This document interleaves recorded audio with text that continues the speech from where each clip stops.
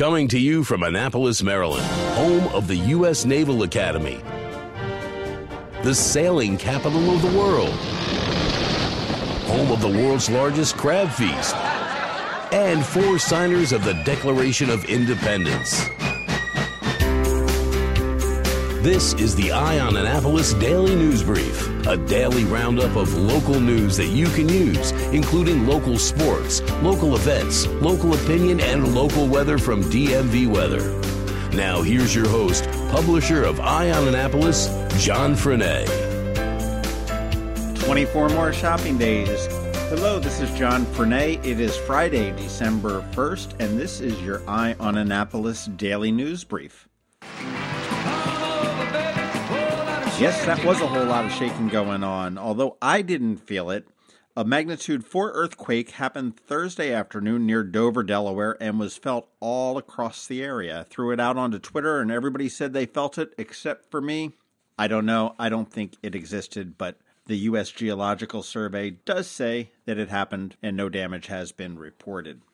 Speaking of shaking up, Crownsville residents are skeptical of a proposal to build a sports complex on the site of the old Crownsville Hospital property and the Anne Arundel County Fairgrounds. The Chesapeake Bayhawks have presented their vision to the Crownsville community, which will include developing the site that is currently the fairgrounds into a Major League Lacrosse amphitheater. In the first phase, the second phase would develop a full-blown stadium on the grounds of the Crownsville Hospital, along with a hotel, dining, parking, and a pavilion. There would be additional fields that could be used by county recreation leagues, as well as high school sports. Residents were very skeptical, most notably talking about the traffic that would be impacted. Part of this project is building a new off-ramp and on-ramp onto I-97. Despite their denials, it appears that HACA officials and the Annapolis Police Department have been sharing tenant lists for many, many years. Initially, it was said that it was just shared by a few select individuals, but the Capitol had obtained several emails where the lists appeared to have been passed on to several different officers within the police department, as well as several different people within the Housing Authority administration. The American Civil Liberties Union is looking into this as well. The police claim that having the list allows them to do their job more effectively. They had asked for an updated list when the executive director of the Housing Authority for the city of Annapolis said that she didn't feel comfortable giving it and suggested that they get a subpoena. When they did get a subpoena, she said that she was going to quash it, and they subsequently withdrew their subpoena. Anne Arundel County Police and Anne Arundel County prosecutors have decided not to pursue any charges against a student who harassed and threatened a transgender student at Southern High School on social media. Police consulted with the state's attorney's office and provided them with the details of their investigation, and Assistant State's Attorney Anastasia Prigge told them that no crime occurred because both students participated in the conversation on Snapchat. The victim's father is still upset that his son is still the target of bullying at school, and he has testified in front of the county council in Annapolis and filed complaints with the school district, saying that they're not doing enough. Bob Moser, the spokesperson for the school district, said the system's counseling department talks at least once a year with school counselors about transgendered students. That's about it for the news. Hang tight. We've got George Young with DMV Weather up with your weather forecast. And then, of course, we've got our picks for the weekend. This is Maryland. The weather can be nearly unpredictable. We've got George Young from DMV Weather in Annapolis to sort it all out. Hey everyone, this is George from DMV Weather. Here's your Annapolis forecast for Friday, December 1st, the first official day of meteorological winter. To kick off December, we forecasted a target high temp of 53 degrees for downtown Annapolis and 52 degrees for BWI Airport, as high pressure builds back into the region following a fairly tame cold front that moved through in the overnight and early morning hours. Look for some breezy conditions throughout the day today, and then 30s for lows tonight, with the weekend ahead looking sunny and seasonable temps-wise, with highs in the upper 40s and lower 50s tomorrow, and low to mid-50s Sunday and even into Monday. One last thing, we will be launching a few different snowfall prediction contests at 6 p.m. today on our website, which is fed directly into our app. So look for details and be sure to sign up and participate, as we have done this for the last several years, and not only is it a ton of fun, but winners also get gift cards for local businesses such as restaurants and hardware stores and the like. Okay, that's it for us today. Get our free weather app from the Apple App Store or Google Play Store by searching for DC MDVA Weather, and follow us 24/7, 365 on our website at dmvweather.com or on social media via Twitter or Facebook for all of the latest weather updates, forecasts, analyses, and weather content for the Annapolis region. This is George Young of DMV Weather with your Annapolis forecast. Enjoy the beautiful weekend ahead, and remember, whatever the weather outside, have fun and be safe. Hey there, this is John Fernay, and the Eye on Annapolis Daily News Brief is sponsored by, well, it could be you. Podcasting is a growing trend, and since launching on September 1st, we have more than 10,000 downloads of this podcast, plus thousands of listens on Facebook, Twitter, and YouTube.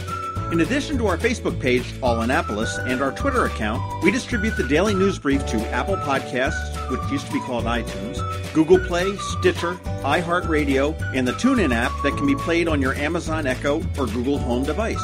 We focus on local news, local weather, local events, and local sports, including high school and college. So our audience is pretty tightly targeted to the greater Annapolis area. And if you own or manage a local business, you're a likely customer. Intrigued? Well, here's something to think about. Your company could be featured on this daily podcast for less than $20 a day. Interested? Shoot me an email and let's talk.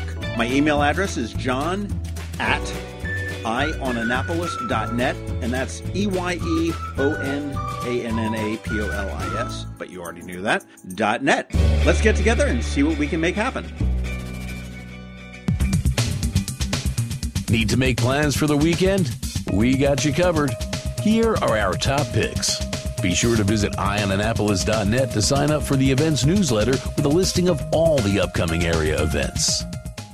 Boy, I tell you, you couldn't have asked for a nicer weekend than the one we have coming up. So let's get right into it. And here are our top picks for some of the stuff to do this weekend. Starting off tonight from 6 to 9 at Harvest Wood Grill and Tap right down there on Dock Street. Jay Fleming is hosting his annual holiday party. It is a free thing from 6 to 9. And you can see some of his great photography that he's done all across the Chesapeake Bay. If you want to buy a wonderful gift, he'll have his second printing of his book, Working the Water, with images of the Chesapeake Bay. You can get his 2018 calendar or buy some of the wonderful images, or just go admire the beauty of the Chesapeake Bay, the talent of Jay Fleming, and have a good time at Harvest Wood Grill and Tap. And that goes tonight from 6 to 9.